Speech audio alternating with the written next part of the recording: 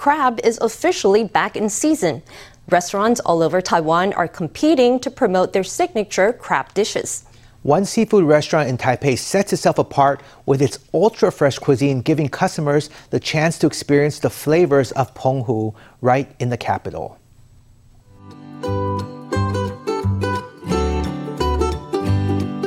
Whole crabs, scallops, oysters, and clams are tossed into the pot and boiled up into sizzling seafood congee. This eatery in Taipei insists on having seafood shipped fresh by air from Penghu every day. Foodies are coming in droves to have a taste of the flavorful cuisine. It tastes very fresh and sweet. I'm allergic to seafood that isn't fresh. At venues like wedding banquets, the seafood will be more salty, but here it tastes light and sweet. The flavors are on the milder side, but the taste of fish really comes through. I like the sashimi because it's really fresh and soft. It's so good. This pot of crab congee is cooked up in a fresh, sweet soup stock and has more ingredients than your standard bowl of rice porridge. The sword-tipped squid is seared on the stove without seasoning or sauce, bringing out its natural flavor. This calabash dish is made with 5 kinds of vegetables, first steamed and then simmered for nearly 2 hours to make the gourd so soft you can cut it with a spoon. The owner strictly monitors the freshness of the ingredients and doesn't use ingredients stored overnight. This way, the food tastes just as fresh as it would back in his home in Penghu. I opened this restaurant so that fresh Penghu cuisine could be available in Taipei. These are the flavors I enjoyed when I was young, and I want my customers to experience the freshness of Penghu seafood. The rich aroma of this dish of oysters with pickled vegetables will make your mouth water. With such bold flavors, the owner allows seafood fans to get the taste of the ocean without having to make the journey to Penghu. After being held online last year due to the pandemic, the 2022 Wee Island Dance Festival Shuling Jump is back in action this year with in-person performances from October 24th to November 6th. Organizers say they hope this year's performances will bring the audience closer in touch with contemporary dance. FTV reporter Stephanie Yang takes us in for a preview.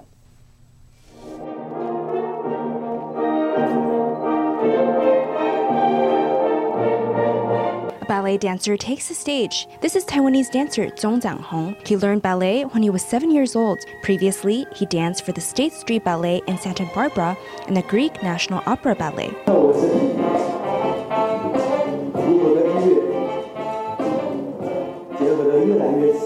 Zhong also learned hip-hop in high school. On stage, he shares his journey as a dancer through a performative monologue. This is a preview of one of the programs that will be part of the Wee Island Dance Festival, Shuling Jump. The program, which is titled I Am My Body, will showcase 6.5 hours of performances by 16 artists whose styles include contemporary dance, hip-hop, Argentinian tango, tap dance, and more. Each artist will have 15 minutes to perform through spoken word, dance, and a Q&A session. The dance monologues will allow the audience to learn more about the dancer's journey as a performer, what dance means to them, and what goes on in their minds while performing. Wee Island Dance Festival is the first festival with a different kind of dance. We have ballet, contemporary, hip-hop, and belly dance.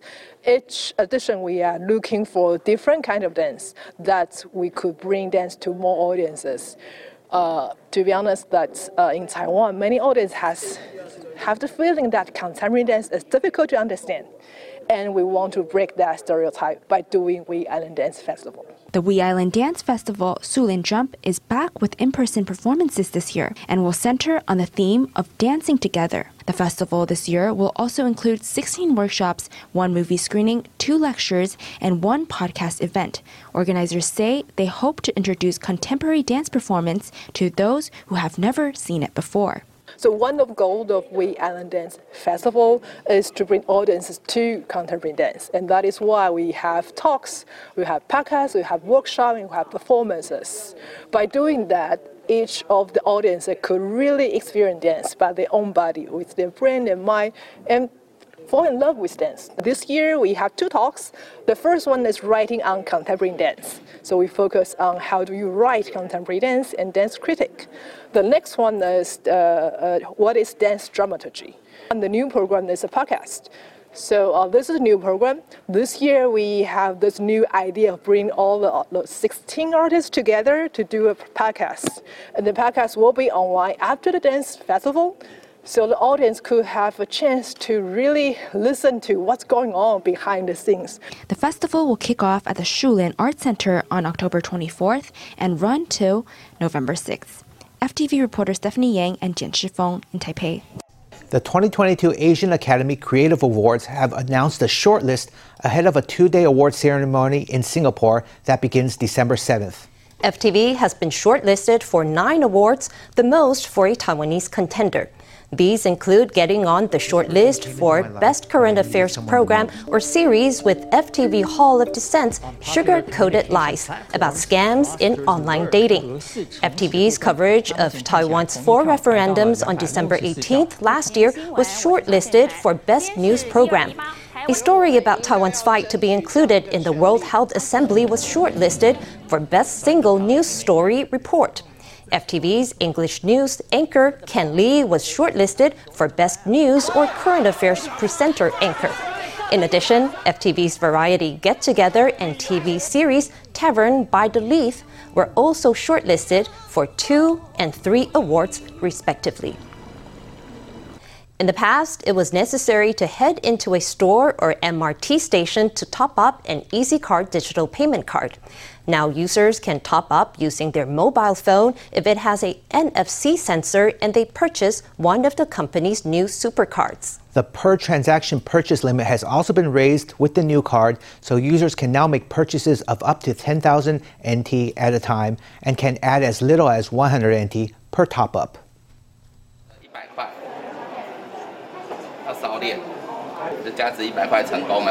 This EasyCard core representative scans one of the company's new supercards to a mobile phone and then selects the top-up function in the card's app. With the supercard, users can top up from anywhere using a mobile phone with an NFC sensor. We were initially blocked from implementing the feature on iPhones, so we had to find a way around that. If you obstruct me, I'll just find another path. Taipei Mayor Ke Wen-je focuses intently as the new card is demonstrated and also takes the opportunity to complain about Apple's closed iOS system. With the obstruction resolved, now both Apple and Android users have access to the card's functions, which include the ability to purchase monthly 1,280 NT MRT passes from anywhere. Apple users are still unable to enter the country's MRT networks by scanning their phones, but the company says it will resolve that issue soon as well. We are implementing diverse applications using the supercard, and later we will make this public. Here are the major electronic payment options at a glance. The supercard is usable for fare payment on public transportation and payment at all major convenience stores, as well as at 2,335,000 other payment locations. The maximum transaction amount has been raised from the 1,500 NT limit on the original EasyCard to 10,000 NT on the supercard. The closest competition is the iPass card, which allows transactions up to 1,000 NT with a daily limit of 3,000 NT. However, iPass can be used without limit for MRT and TRA fare payments. Another option, iCash, has a transaction limit of 10,000 NT, but can only be used at 2 convenience store chains. Using phones for top-up at a convenience store, you are required to add a minimum of 500 NT.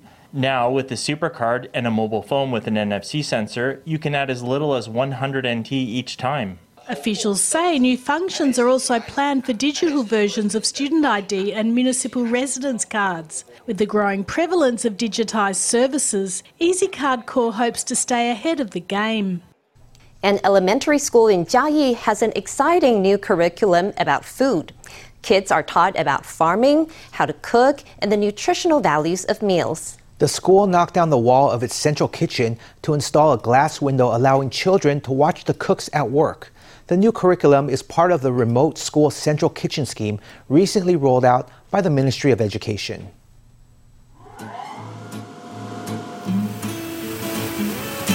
我看到地上的冒烟，它是蒸汽。哇塞，好棒，答对了！用这个热的蒸汽来煮熟食物。 It's early in the morning and a delivery of fresh food arrives at Minhe Elementary in Jiayi County. As the school lunch is prepared, children can watch the cooks in the central kitchen through this glass window. 觉得整新过后的厨房更漂亮了，就是可以知道自己午餐是怎么做的。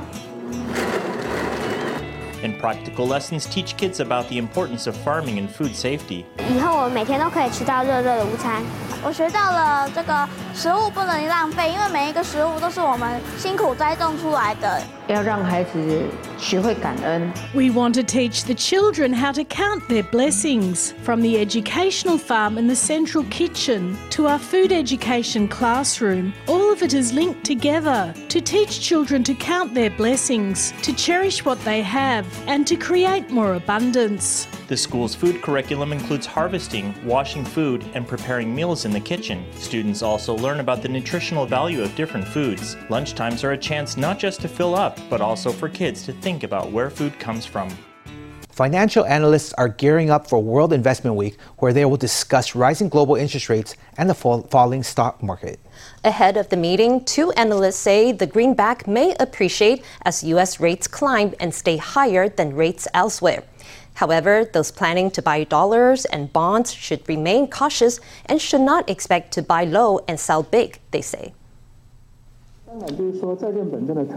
What's special about a bond is that it brings a stable cash flow as long as it doesn't go too low. So I think that investors are watching the changes in the investment market. Don't expect to buy at the lowest and sell at the highest rates. Financial analyst Lee Chang-gung says that a country's bonds are generally tied to its monetary policy. He advises investors to act according to their cash flow and goals. With interest rates and inflation high worldwide, attention is focused on whether the US dollar will peak and whether it's time to buy dollars and bonds, he says. Continually rising interest rates and the difference in rates between countries means capital flows toward the US dollar. If inflation continues to rise, the Fed will continue to raise interest rates. If the rate is higher than that in other countries, then the dollar will go up. Lee says that whether planning short, medium or long-term investments, investors are reminded that inflation will continue to rise and that caution is advised. Nowadays, many banks and security trusts are assisting investors through mobile phone apps, which can do simulations of volatility control and risk diversification. This other expert says investors can reduce the impact of inflation by switching from a single investment portfolio to multiple investments. He advises not putting all of one's eggs in the same basket in order to reduce risk.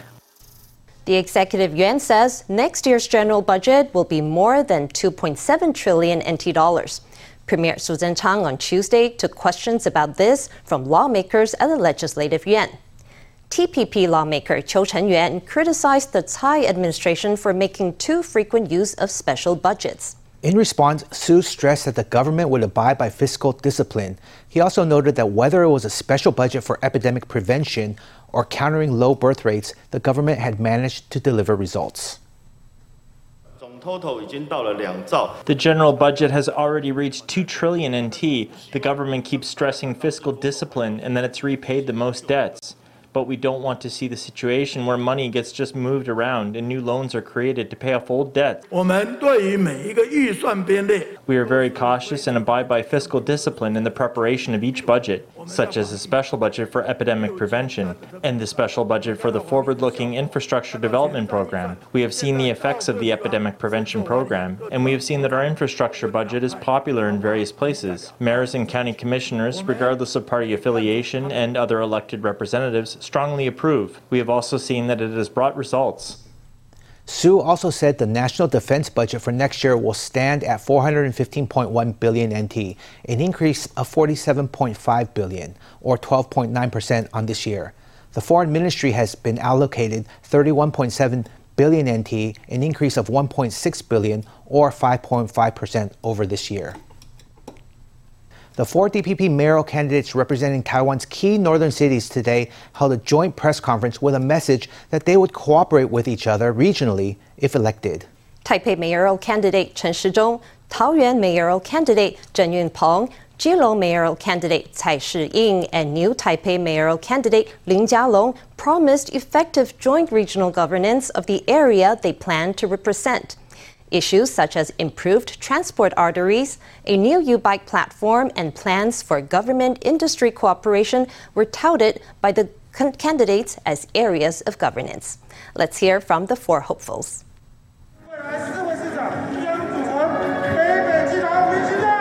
The DPP's mayoral candidates for the 4 major cities in northern Taiwan, Chen Shizhong, Lin Jialong, Cai Shiying, and Zheng Yunpeng, met on Tuesday in New Taipei for a campaign event. The 4 candidates donned bike helmets and went for a ride.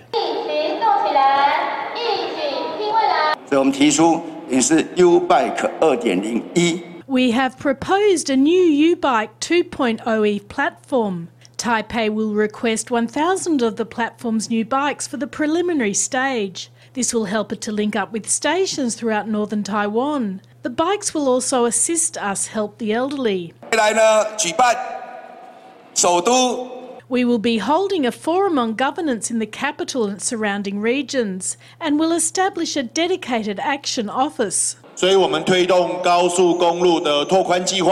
have proposed a highway widening project for the stretch of highway from Taipei through New Taipei Shizhe district onto Keelung. Traffic between these cities will be better in the future.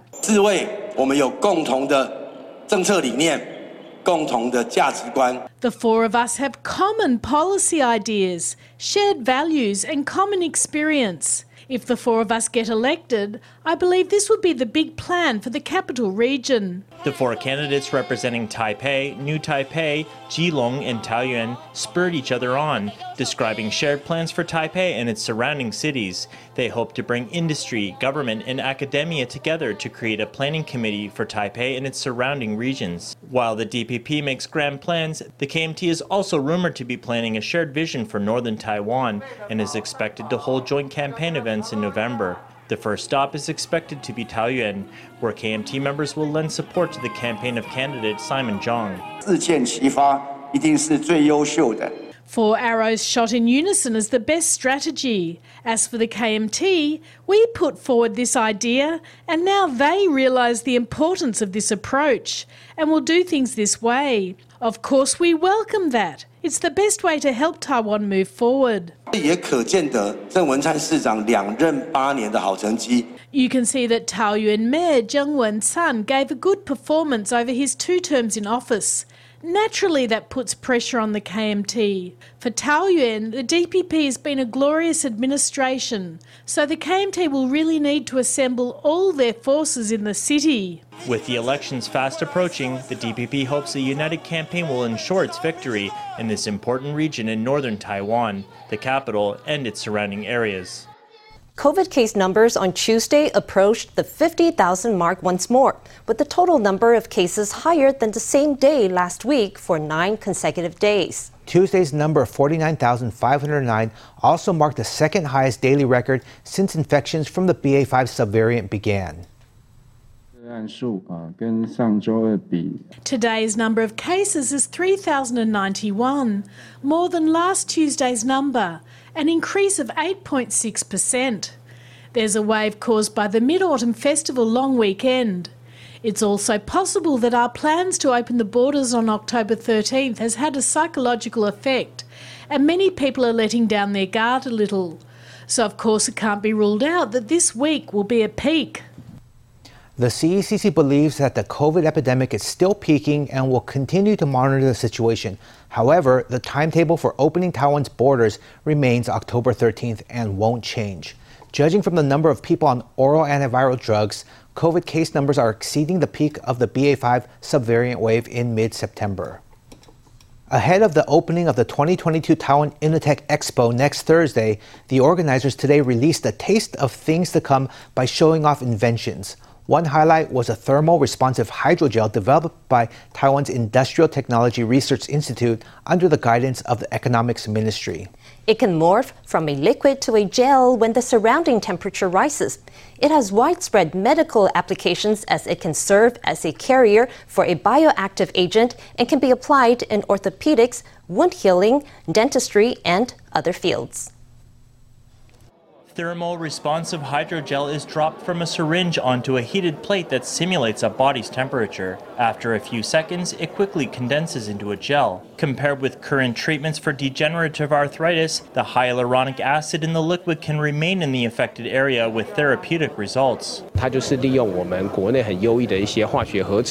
It makes use of some excellent domestically produced synthesized chemicals and some polymer technology so that after its constituents are polymerized, it can be in a liquid state at room temperature. But when it's inside the body and its temperature reaches around 37 degrees, it turns into a gel. With this kind of product, therapeutic drugs stay in the affected area for a long time. Thermal responsive hydrogel not only has adhesive qualities, but can also integrate growth agents and medication to strengthen the body's ability to repair itself. It uses new medical materials, and in addition to being able to be absorbed and metabolized by the human body, it also has the advantages of temperature sensitivity and high compatibility with organic materials. In the future, it can also be applied to orthopedics, used for healing wounds, or used in dentistry or medical beauty treatments. This is the latest invention from ITRI under the guidance of the Economic Ministry's DOIT department. PMA de novo 呢，指的就是第一个出现在市场上的商品。 PMA and de novo refer to requirements for a first product to enter the market. In addition to resolving the medical needs of humanity, the technical threshold in the industry is relatively high, and the possibility of being surpassed by other competitors in the future is relatively low. 2022 Taiwan Innotech Expo will debut on October 13th. It will bring together innovations and research from 10 different ministries, while 460 manufacturers have been invited to participate. In addition to promoting the commercialization of intellectual property and technology, it will also give Taiwanese inventors a chance for the world to see them.